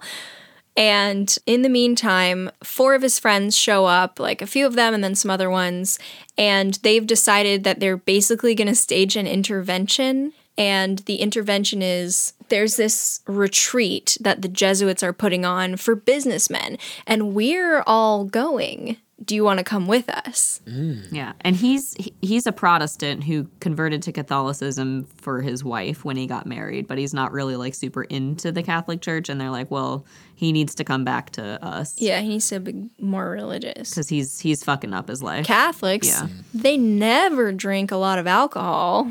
Not something that they do at all. They get together and tell him all these stories about how the Catholic Church has never made any mistakes, and Oh yeah, it's so basically the whole story is like it's very obvious that none of them know what they're talking about. So they have like one friend who everyone's like, "Oh, he's the smart friend." None of them know what they're talking about. The problem is you have to know a lot of like Catholic trivia. I mean, if you know some Christian stuff, then you know that they're wrong about some stuff. But if you know a lot about Catholicism or like Catholic history or whatever, then you'll realize these guys are idiots. Some of the stuff is just incorrect and some is like totally the opposite. It's just they don't know what they're talking about. But they go on and on about Catholicism for the whole story almost. yeah, you would definitely get more out of it if you understood a lot about Catholicism and the history of the church. But there's a few parts where like they were clearly just getting confused. Like, Oh yeah, lux upon lux. yeah, they have a disagreement about like the previous pope's motto or something, and they get like 3 different versions of it, and they're like, oh yeah, that one's right. And then at one point, I highlighted this one. Mr. Kernan, the one who like bit off part of his tongue and is in bed now, and his friends are visiting, he keeps complaining, and he's like, oh no, I just feel gross. And they're like, well, yeah, because you're really hungover. And he's like, no, there's like something dripping down my throat. It's like phlegm or mucus or something. And Mr. McCoy, who's like supposed to be the smart one, just says, yes, that's the thorax. Oh, also, the funny thing, so when they had the whole argument about, like, what was the Pope's motto, So first they're like, it was lux upon lux, which why would it be English and Latin combined? Light upon Then they light. come up with something else and they're like, no, it's like lux something something. They come up with something else. Someone's like, It's light upon darkness. they say, no, it's lux upon lux because it's a commentary on the previous Pope's motto, which was crux upon crux, which would be cross upon cross. But no, here's the thing. Popes do not have mottos. Really? Yes. So not only did they come up with these like very stupid half English, half Latin mottos, like popes don't have personal mottos. And they all are repetitive and rhyme. Okay, but Pope upon Pope. That's my motto. It sounds like it was this long game of telephone from the Vatican to Ireland where the Pope said, I don't have a motto, and it eventually got turned into Lux upon Lux Lux. upon Lux. crux upon crux upon crux. Rexel, Rexel, Rex. Yeah, that's so back in college, that song came out, it was like Rex on Rex on Rex. But for some reason, I thought it was Rex upon Rex upon Rex. What? Really? Yeah, I did. So Rex like upon Rex that upon one Rex. little change just made it so bad. Stacks upon stacks upon stacks. It's like, oh, found the white girl. Like, doesn't. Yeah, really. Erstwhile, we were stacking racks upon racks. This is a part they say, oh, one of Pope Leo's poems was on the invention of the photograph in Latin, of course, which makes me think like that must be a joke that I don't get. Like, there's no way he wrote a poem about photographs. No, he did. What? In Latin, yeah, he did. Photographs have been around for a while. I know that, but I thought they would just must have been misinterpreting the poem. No, I'm pretty sure that's right. But like apparently, so That's the one part they got right. Why do you know that's right? because I read the notes in the back of the book. Oh, There's like okay. 100 pages of annotations. I've seen the poem too. It goes like, "Look at this photograph." Pope Leo. You're laughing at my accent, not the. No, that's a good. I had thought about. That's a good joke. Yeah, yeah. I'll translate it to Latin before the next episode. Okay. Yeah, Theo, you should do Or that. if he doesn't, then he's a liar or something. Ecce. I don't know what photograph is in Latin. Do you know at? I think you could imply. Is at. ecce just like behold? Yeah, ecce. Behold, photograph. Ecce is. Okay. Can you say every time I do it makes me laugh? Oh my gosh. Do you want me to just? I'll Google translate it right now. I don't know if they have a Latin word for photograph. Do they keep updating Latin vocabulary? So actually, they did. They kept updating Latin into the Middle Ages. Just in time for photographs. Vide hunc imaginem photographicam, quotiens id facio ut rideam. All right, but do it in the. In the Chad Kroger voice. I can't do that voice. Do it in the Nickelback voice. I don't have a Nickelback voice in me. You don't have a Nickelback Wait, voice? let me just send it in the chat and then you Really? guys do it. You can't say ecce, you have to say vide? That's what it's, I mean, for look at, I guess if you don't want it to be look at, you want it to be behold. But here, one of you do. I sent it in the Facebook Messenger chat. One of you do it. Well, yeah, it's either behold, lo, or see. So if you want, you could say ecce, ecce, ecce, and you could say lo, behold, see. Okay, well, no, read in the Facebook chat. Do it in the song. Do it in the Nickelback voice. Really honk imagen ham photographicom. I just sound like strong bad. Really honk imagen ham photographicom. Cordians and vacio and radio. Sounds like Animal. He sounds like Animal from the Muppets. Come on, Pogagas. Jackie's gonna die. He sounds just like Animal trying to speak Latin. He's not trying to sound like Animal, though. I'm trying to sound like strong bad. I know he's not. That's what makes it funnier. I got this photograph. Like, that's what. Okay, the other thing, though, about this particular Pope, Leo, I forget what his number was, but they're all like, oh man, yeah, that guy, he was known around the world for being so smart, even apart from being the Pope. Apparently, he was like not very smart. Like, people don't think of him as a very smart Pope, but he did write like one poem in Latin. Whoa. But so they just don't know what they're talking about. Okay. Anyway, so then the story ends with the 5 of them all at a Jesuit church, like listening to a sermon. But the funny thing is that the way that they're seated, it's like 2 in one pew, 1 in the pew behind them, and then 2 more in the pew at the back. And the one who's like all by himself, he wanted to sit with the other ones, but like there wasn't space. Yeah, he had like tried to join in and then it like didn't work. And then he tried to make a joke about how they were all positioned, but like nobody laughed. And he's like, oh, right, we're at church. Never mind. This was also the same guy who earlier in the story, when they all gathered in the friend's room, like they were like some of them were referencing something that had happened, and it said he pretended not to know the story just so he could like have an excuse to enter the conversation. Yeah. He was like, oh, what is that about? And Yeah. it was just so that he could say something. Whoa. That one was called Grace. Now, the final story, and this one I told Jackie, yeah, this one is quite long. It's about a third of the whole book. What? It's basically a novella, yeah. But it won't take us that long to talk about. No, when you said it was a novella, I got scared and I thought it would take me like a whole day to read, but it didn't take that long. But it No, novella. It's like 40 pages. Is it kind of like a tour de force? I mean, it is kind of like a tour de force. It's called The Dead. And you think this one's going to be super depressing? It's kind of depressing, but it's not that bad. It's complex. It's got lots of emotions. That's what makes something good. You should have called it Sad Death. Sad death. All right, shall we? We shall. So, I do want to say this particular story, T.S. Eliot said it's one of the greatest short stories ever written. I have to say You agree? I don't know that much about short stories. Yeah, I agree. It's one of the This is greatest a short great stories story. you've ever read. Yeah. All right, here we go. You want to start us out and then I'll jump in, or Yeah, sure. So every year, these two sisters named Julia and Kate throw a party together. And they've been doing this for a very long time. Now they're in their like 50s or 60s. And Julia is kind of like starting to lose it a little bit. Like she kind of walks around like looking like she doesn't know where she is, but she's got a beautiful singing voice and she always sings for the people at the party. Kate is a little more with it and she's just like super, just jolly and happy. And then they have their niece, right? Mm-hmm. Who also stays with them and is like the third hostess of this party. And they had brought her there as a child to live with them. Now it's 30 years later. So she's about our age. And she is called Mary Jane and she plays the piano.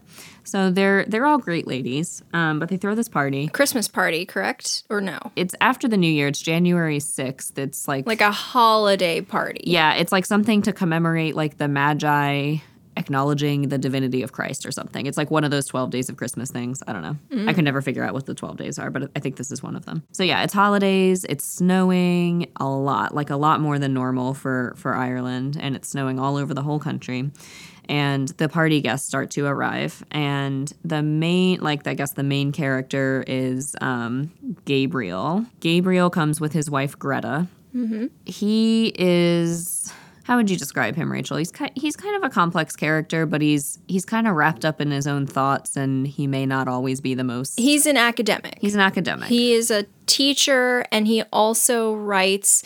He's a literature critic, so he does like a weekly column for this newspaper, which we'll talk a little bit more about later. But he doesn't put his full name on it. It's a conservative newspaper, and of course there's this tension throughout all the stories between... It's not a conservative newspaper, it's a unionist newspaper. So it's a paper for people who want Ireland to be part of England. Yeah, wouldn't that also be conservative, though? Like, No. no? The conservatives were, they were a different thing. Some conservatives, you wouldn't describe it that way. You would call it unionist. Okay. So anyway, so it's a unionist paper, and he doesn't put his full name on the articles that he writes. He puts his initials. But so he's at this party, and the reason that's kind of a big deal is that, there's Irish nationalism is kind of the thing that a lot of people are wanting, right? Like Ireland to be its own country, not to stay part of England and the United Kingdom forever. Mm-hmm. And so writing for this paper is kind of like a sign that you're maybe on their side. You shouldn't be contributing. So this party happens, and in addition to him, you have like the guy who always shows up drunk, like way too drunk every year. You get like the guy who comes and sings. You get the, just everybody kind of has their little role. Like the older guy who flirts with all the girls, he's there. Mm-hmm. And so these people have all known each other for a very long time. Did we say that Gabriel is the nephew of the women throwing the party? I did not say that, but yeah, they are his aunts. That's why he's the star. And they're like so excited for him to show up. Yeah, he's their favorite nephew. His mom had died some years earlier, so those are the two sisters that are left. All right, Rachel, you take it from here. Okay. Well, your turn. All right. I set the stage. Thank you. Thank you very much. Now it's my turn to shine. Like a nephew. Shine like a favorite nephew. Isn't nephew actually like gender neutral? Like, doesn't it come from nepos or something? And it's like, it didn't originally mean like a male child of your sibling. No, it used to be the sound you make when you sneeze. Nephew. Like that? It used to be. Yeah, I think you're asking a Latin guy a Greek question. Jackie. What? You didn't like that joke, did you? It was fine. Anyway. You've got good jokes, Theo. I'm not going to sully your good jokes by laughing at that one. I thought it was kind of funny. Okay. on. It was fine. All right, It was let's fine. move on. Let's go When back. you hear it back in the edit, the timing's going to be perfect. It's going to be sweet. It's going to be a good joke. And everyone's going to be like, why didn't Jackie laugh at that? It was so sweetly timed. I think it's because I was distracted. I was like, that's got to be a Greek word. Why would Theo? It's not. It's Latin. It's Latin? Yeah. Okay, here, I'm just going to insert some laughter from a different time when Jackie really laughed. Like the goofy laugh. I mean, if I just repeat that one, it'll sound normal. It'll be like, ha, ha, ha, ha. That is not normal. She's broken. Okay. We're almost done. All right, so Gabriel and his wife show up.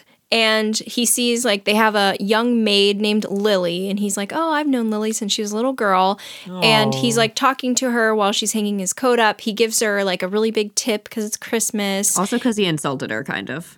Well, we'll get to that. So he's like, how's it going? And she tells him, he's like, wow, are you almost done with school? She says, oh, I've left school over a year ago. And he says, oh, so I guess it's almost time for you to get married. And she immediately, like, totally changes and says, like, all men are terrible. Yeah. She turns from the serving girl. Like, cheerful young teen. Sounds like she's possessed. It says that she said it with great bitterness. Do you want to read it, Jackie? Yeah. She says, the men that is now is only all palaver and what they can get out of you. And that's all she says. And then he's like, oh. And then he gets really embarrassed. Like, he even thinks, like, why am I this embarrassed? But it's so awkward. But he also kind of thinks to himself, like, oh, that didn't go well because I'm really educated and she's not. So we just can't communicate, like, that's why she didn't get my... Also, it has him being like, oh, I wish I could start this whole conversation all over from the beginning. And so here's what he does. He takes out a coin and he's like, oh, Lily, it's Christmas time. Here's a little thing. And then it says he walks rapidly towards the door. So is he walking away from her or towards her? He was in a coat room, so I think towards her? I don't know. No, it says, oh, no, sir, cried the girl following him. So he's walking away from her, holding out a coin saying, Lily, Christmas time. Like, come on, come get this coin. Yeah, and then she follows him and says, oh, no, sir, I couldn't take it as she's following him. And he says, this is a quote, Christmas time, said Gabriel. And then seeing that he was almost up the stairs, then she decided to take the coin. So she's like, okay, fine. What a bizarre... He's a weird guy. Christmas time. He's an awkward guy. Christmas time as he's running away. Gotta catch me. I'm the Christmas elf. I mean, even that would have been better, right? Than just saying Christmas time. Yeah, like, hey, you've got nothing better to do, right? You're not getting married anytime soon. Come get this coin. That explains why I thought it was a Christmas party, because the main character keeps yelling Christmas time. Yeah, but it's actually January 6th. What a weirdo. Okay. All right. This is a really bad joke, but I'm imagining, like, at the January 6th insurrection, they all just, like, burst into the Capitol and they're just like, Christmas time. You can't get us. It's Christmas. Oh, they're just confused. That's no problem. The cops are like, no, we couldn't possibly arrest you as they're chasing you. Okay. No crimes on Christmas. Go ahead. So he's at this party and he's recovering a little bit, and he sees one of the guests, Miss Ivers, who is sort of a friend of his. An old friend they're of both academics. I think they're colleagues, sort of. Mm-hmm. But she tells him, like, hey, I figured out your secret. A colleague showed me a review for, like, Robert Browning's poems, and I recognized your writing style, so I know it's you. And she accuses him of being like a West Briton or something, West Briton. which are the people who were like Want Ireland to be West Britain. Part of England, yeah. So he's like frozen and he's thinking, well, how should I respond? You know, should I say that, like, I think literature is above politics? And he's like, no, she'll know that it's bullshit. I can't give her that excuse. He tries to brush it off and he's just like, oh, what do you mean? Yeah. Like, what's there so bad about that? It's just a paper. Yeah, but so anyway, then they're dancing, like everyone's dancing, and she's his assigned partner, and she brings it up again. He's like, oh, what should I say? And he even thinks to himself, I mean, honestly, I'm not even doing it for the money. I'm doing it for the free books. But he feels really awkward, and he's like, oh, I can't believe she'd call me out in front of everyone. And she kind of brushes it off, and she says, oh, you should go on, you and your wife should go on vacation with us to this one particular part of Ireland. Is it Galway? No, it's like the Isle of Ares or something. Ares. Well, wait, his wife's from Galway, right? Something like that. Anyway, so she invites them on this vacation to Ireland, and he's like, oh, I don't want to go because we have another vacation planned. And they always go to, like, the continent. And she's saying, well, you know, like, Kathleen Kearney, the daughter from before, like, she's coming and these other people are coming. You should come with us. And he's like, nah. And she says, wait, why do you want to go there? Like, isn't your own country good enough for you? And he kind of gets really offended. And he's like, I don't even really think of it as my country. It's just weird. He's very uncomfortable. I got it wrong. It's the Aran Isles. Okay. Do you want to come to the Aran Isles? And they speak Irish there. So she's like, yeah, you're too good to go to this part of the country that speaks Irish. And he's like, I'm sick of Ireland. If you want to know the truth, I'm sick of it. And he has this outburst. They don't speak Irish there. Like, that's not the language everybody speaks. People are like, at this point in history, people are really just starting to kind of learn it again. What she's saying is, he says he likes to go to Europe to practice languages, like to keep up with his Spanish and French. And she's saying, well, you should just stay in Ireland and practice your own language of Irish. And he's like, it's not really my language. So it's just an awkward situation. She also like has this pin, like a Celtic knotwork pin. And he thinks like, I wonder if she's really like as into this, or if she, you know, if it's just virtue signaling basically. And so it's just very awkward. And he talks to his wife later and says, oh, yeah, she invited us on this trip. And his wife gets kind of excited. And she's like, well, I'd love to go visit Galway again. Like, it would be nice to travel around to where I grew up. And he's like, no. And she says to someone, get a load of my husband. Why don't you? So anyway, his night is just not going the way that he wanted it to. Like Miss Ivers ends up leaving early, but she seems cheerful, so he's like, I guess she's not bothered. It turns out it's time for them to carve the goose, and they're all waiting for him to do it. And the whole time he's been like thinking in his head, I always give the toast. What speech am I gonna make? So he's been sort of writing this speech the whole night. So he goes in and he carves the goose and he's passing it out, and he finally gives this speech. And do you want to talk about it? Yeah. So when Miss Ivers had accosted him, he was like, you know what, I'm going to add a part to my speech where I talk about how the old times were so much more hospitable and the newer people are too educated for their own good, and that makes them impolite. Yeah. And he's going to look right at Miss Ivers and be like, But unfortunately, she leaves, so she doesn't get to see that part of his speech. Oh, no. I know. But it basically is about how the hostesses, so my Aunt Julia and my Aunt Kate and Mary Jane, they're top-of-the-line hostesses. They're so hospitable.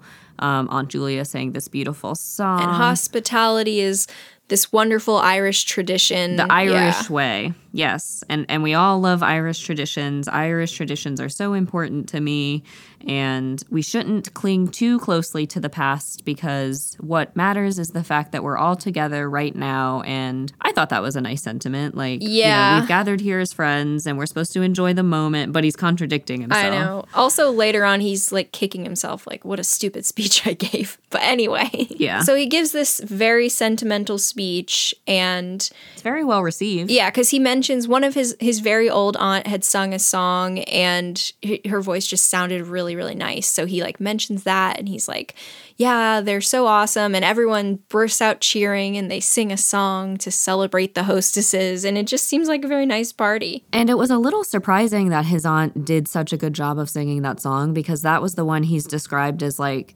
she's throughout the story, she's just like wandering around. She barely knows what's going on. Yeah. Her mouth is hanging open. She looks like she's aged terribly. And he's like, God, she's just like totally lost it. But then she like somehow still has this like perfect singing voice. So it was a contrast. Yeah, better. Everyone's like, this is actually the best she's ever sung. And she's like, oh, come on, maybe 30 years ago.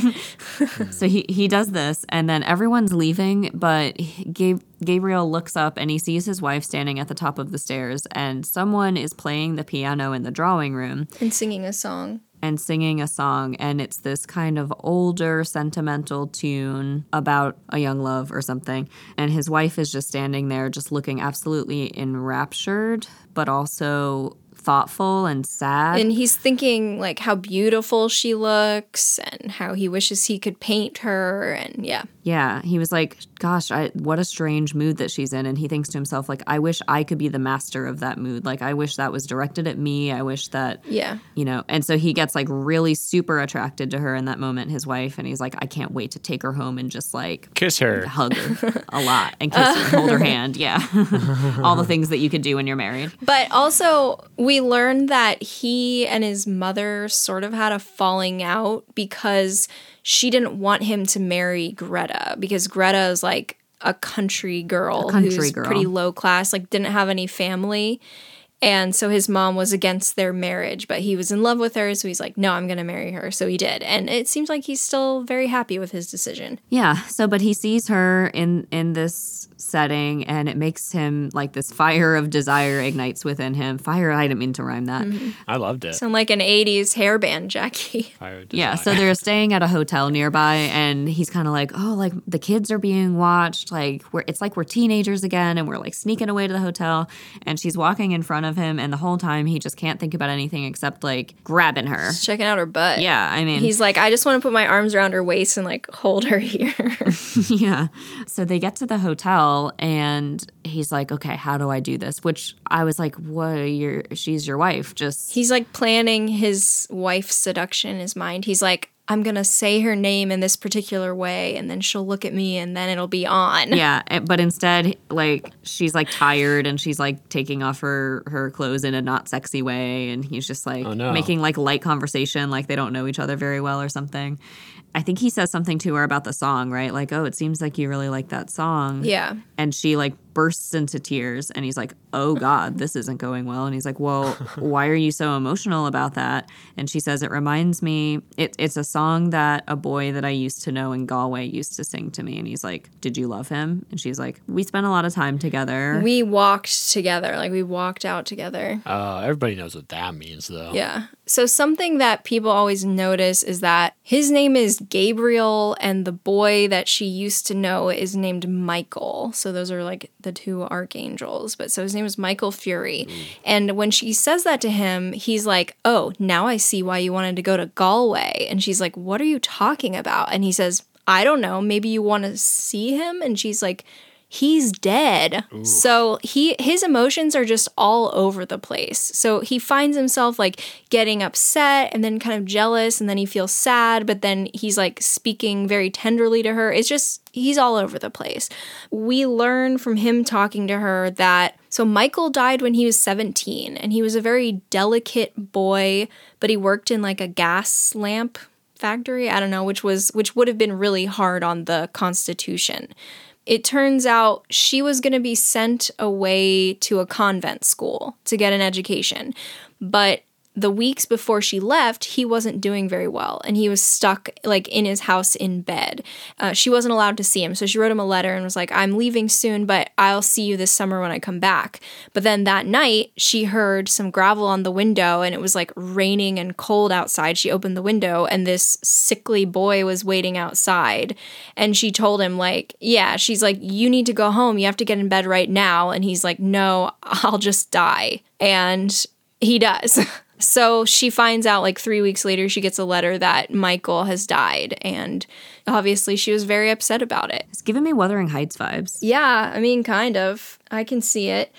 She falls asleep, and he's like looking at her and just thinking about what she told him. He's thinking, like, I feel like such a fool because here I was this whole time just, like, wrapped up in, like, my feelings for her, not realizing that she was thinking about this other boy the whole time. Yeah, but she was comparing me and Michael. Yeah, whereas the whole time he was just thinking, like, I've been so happy with her. We had so many good times. I can't wait to bang her when we get to the hotel room. And she was just thinking about this thing and being sad and how it, like, didn't pan out. And she's with this guy that she, you know, is not Michael. Can't all be Michaels, although we do have a lot of Michael friends surrounding us.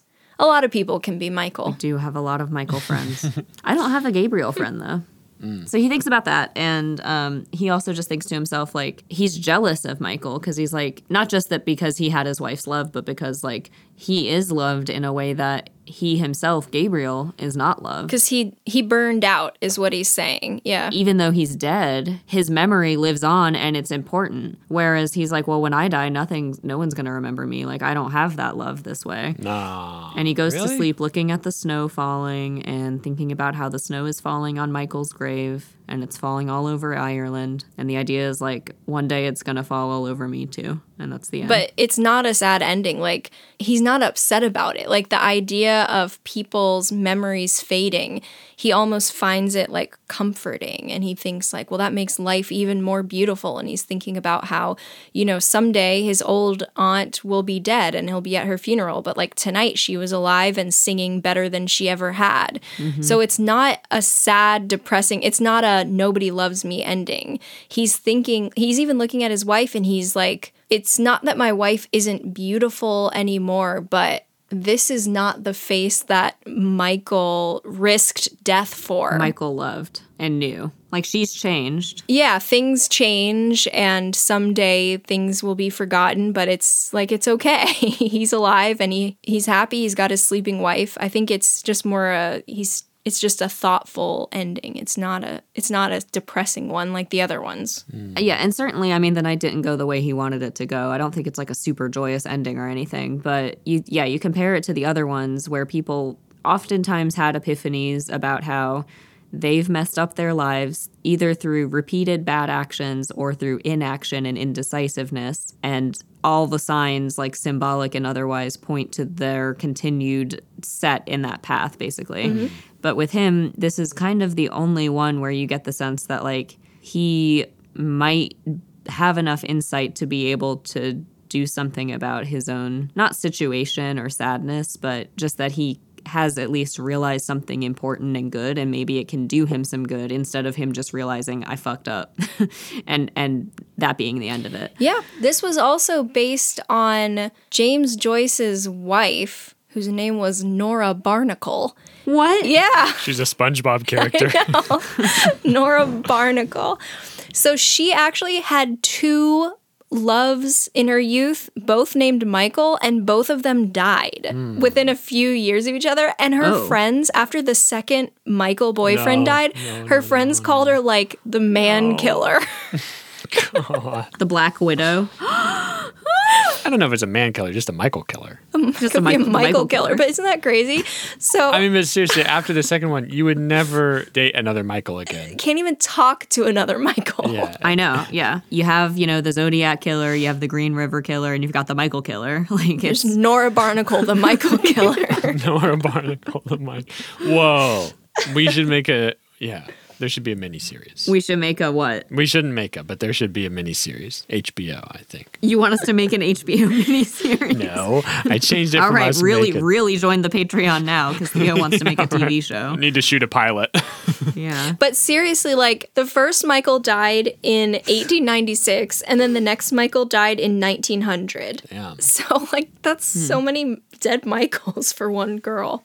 If it continues at this rate, it's going to be really bad for Michaels. At this rate. Yeah. One every 4 years. Yeah, there might have been like 60 dead Michaels by now. Well, it gets faster and faster. Like, it was like 1900 years before one Michael died, and then only 4 years for the next one. Yeah. Yeah. So it would have been like 10 seconds for the next one after that. All right. Well, Rachel, you said you wanted to rank these. Yeah. From longest to shortest? I think this was maybe the best story, but I have other ones that I really like too. We wanted to talk about the stories. I was saying we should kind of rank them a little bit on depressingness and then just good and bad. We don't have to exactly rank them, but if we just say, here are the ones that we think are like super depressing, and then like, here are the ones that are just, you know what I'm saying. Wow, I can't believe you guys read all this. Oh, we did. I'm amazed. Let's do depressing first, and then we'll do our favorites. Eveline. Okay, you think Eveline's the most depressing? That's the one that comes to my head first, that comes to my mind first. I would say, to me, A Painful Case, Eveline, and what else? Which one is Eveline? The one with the girl who's going to leave with the sailor and stays with her abusive dad instead. The one where the girl doesn't get on the ship. So Eveline is depressing, Painful Case is depressing, Counterparts is really sucks for that kid. Yeah. And what else? I mean, those are the worst ones. For sure. The saddest ones. Yeah, those are the saddest ones. As far as not depressing, I don't have any of those. The sisters in An Encounter aren't too depressing. The first two about the boys, I mean, they're unsettling. They're weird. they're unsettling, but yeah. The dead of the boarding house, some of them. Yeah. Well, regardless of depressing or not depressing, I mean, which ones do you think are the best? Because they could be depressing but good. Oh, yeah, I agree. I would say the ones that I thought about after reading them, I did think about Eveline. I did, I don't know, maybe the depressing ones. I thought about A Painful Case and The Dead a lot. What about you? Those are my three favorites, I would say. Yeah, I don't know about favorites for me. I mean, if I had to pick three favorites, I don't think Eveline would be in it, but I do think that is one of the most depressing ones and one that I thought about a lot. I thought about Two Gallants a lot. They con the maid. Yes, with the slavey, they call her. But what I liked about it wasn't like the two guys themselves, but I liked Lanahan's, like the main characters, like his inner thoughts and how he's, thinking about putting on this mask and just like being so tired of it. And Right. Oh, I liked Clay a lot too, actually. Oh, I liked Clay. Well, I liked my version of Clay. yeah, Wait, which one was he? Where they're like, where the "What? clay just keeps Clay? coming and it won't stop coming. What about the one where the drunk man presents them with riddles? Do you like that one too? Oh, yeah. Wait, I don't remember what happens after the beginning of that one. He just has to go to church with his bros. I also really like A Little Cloud because that's the one where little Chandler talks about how he's like planning to be this great poet, but he doesn't actually write any poetry. Jackie loves shaking babies, I have to say. Oh no, he doesn't shake the baby, he just He yells goes, at it. hey, shut up, baby. Hey, baby. All of my favorite ones have that in common where it's like a person realizing stuff about themselves. So Two Gallants, A Little Cloud, A Painful Case, and The Dead. Yeah. So that's 4, but those are my 4 favorites. Yeah. I have to say, I think the back half of this book is a little OP. Almost all of my favorites are in the back half. Well, so it starts out with these short stories about kids, and the people get generally older as the book continues, and it also goes from summertime to wintertime. I think it's Christmas time. Yeah, sorry. Christmas Jackie, time. it is Christmas Christmas time. time. Christmas time. Christmas time, Christmas time. Yeah. We're led through the seasons by a man holding a coin saying Christmas time, Christmas time. Yeah. Okay, this is what I told Jessie Ann, the creative writing friend I told you about. I said, if you are interested in writing short stories, like I said in the last episode, you really do have to read this. I think if you're not interested, I wouldn't really... this is not something I would say everyone needs to read this, because I do not think everyone can get something out of this book. And the problem with like extracting certain short stories, right, but also the impact of just a lot of them is so much more than reading one on its own, which, like I said, I did in high school. However, The Dead can stand by itself. I would say, I 100% think that The Dead needs to be in the canon. You should get high schoolers to read this. I think that it is good. I think that a lot of them would like it, but I also think like they could get a lot from it. That's my take. I would agree with that. And I will say that I had never read any Joyce before this. I just knew him as the guy who wrote like the hardest book to read, which is Ulysses, and everybody seems to act like that's really, really hard, which I'm sure it is. But so I was just very intimidated by this, and I was like, Joyce seems like it's gonna be. For some reason, I was thinking of him as like the Irish William Faulkner, where it's like it's just going to be a bunch of run-on sentences, and I'm not going to know what's happening. But it wasn't like that at all. It is in Ulysses, but not in Dubliners. Yeah, I think that's why I thought that. But in Dubliners, I mean, the prose is beautiful. It's clear. It's understandable. But there's also a lot of mystery. No ghosts. It's just beautiful. What do you think, Theo? Are you interested in any of this? Yeah. I think they should make a movie out of it. It would have to be a mini-series. What about a movie with lots of parts, like Pulp Fiction? It would have to be an HBO miniseries, perhaps. HBO, give us $1 million for that idea. Become patrons, HBO. What if HBO becomes our next patron on Patreon? I would love it. I think we're going to have a lot of contracts we'd have to fulfill, and we might have our creativity stifled a bit, but I don't care. Give me money. Not if they became a patron. Then all they could do is decide which book we pick next. Yeah. They get to vote on what book. They get one. And a sticker. Sticker.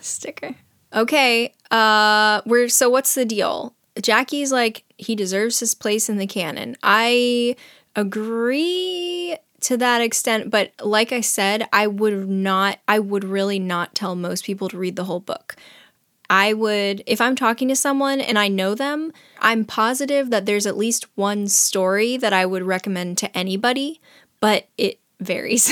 I feel like if you're listening to this and you made it through both of these episodes, I think you should read the whole book. I think no shame in it. Like, I had to look up a lot of stuff to vaguely understand what was going on. There's still so much that I missed. But we kind of explained a lot. Yeah, we explained a lot, but so I'm just saying it's okay to not get it when you're first reading it and to have to look stuff up and have things explained to you. So if you listen to this and you liked it, the prose is beautiful, check it out. Or if you don't want to read the full book, just read The Dead, honestly. Like, it's so The Dead. So good. Just read that and just kind of think about it. I would really that's the one thing that I would basically recommend to everyone. Not too depressing, got a good mood to it. Nice. Okay, so that fire is sizzling out. I think you and I disagreed about some of those. Disagreed? Well, I think there were several of them where you were like, this isn't sad, and I was like, they're all sad. Like, I still felt like I was saddened by all of them. They've all got a tinge of melancholy, but I don't think I said they're not all depressing. But I mean, like, a lot of them, you're just like, it's sad because the person's old and someday they'll die. But it's like, okay, then everything's sad. Okay. It was deeper than that for me. It wasn't just like, oh, she's old. Yeah. Well, anyway. There's just little hints. That's the thing. There's little hints throughout all of them that just kind of push at you and push at you. He's not God. If he wanted there to be a definitive sad ending, he should have put it in there. If he didn't, then I'm not going to take it. It's like he's jumping around with a gold coin and saying, depression time, and I'm like, I'm not following you. You would follow. Yeah. Subtlety is okay. It's okay. Subtlety is all right in stories. It's okay. Okay, well, that's that on that. That's Joyce. I'm sure we will read more Joyce in the future now that I know Jackie's, like, all up on him. Yeah. You know? She's really riding his jock. Well, I have to go because I have to go record my cat making a demon sound. Yeah, we'll see if that happens. Yeah, okay, yeah. I gotta go to bed and gotta make a tendonitis appointment if possible. So, well, thanks for listening, everybody. And if you appreciate this and you want to support us, check out patreon.com/firethecanon. We also have Instagram and TikTok and Twitter at FireTheCannonPod. And you can email us. Our Gmail is either firethecannonpod@gmail.com or firethecannonpodcast. Doesn't matter. Either one, it'll get to us. Doesn't matter. Our website is firethecannonpod.com. Bye. Bye, y'all. Bye.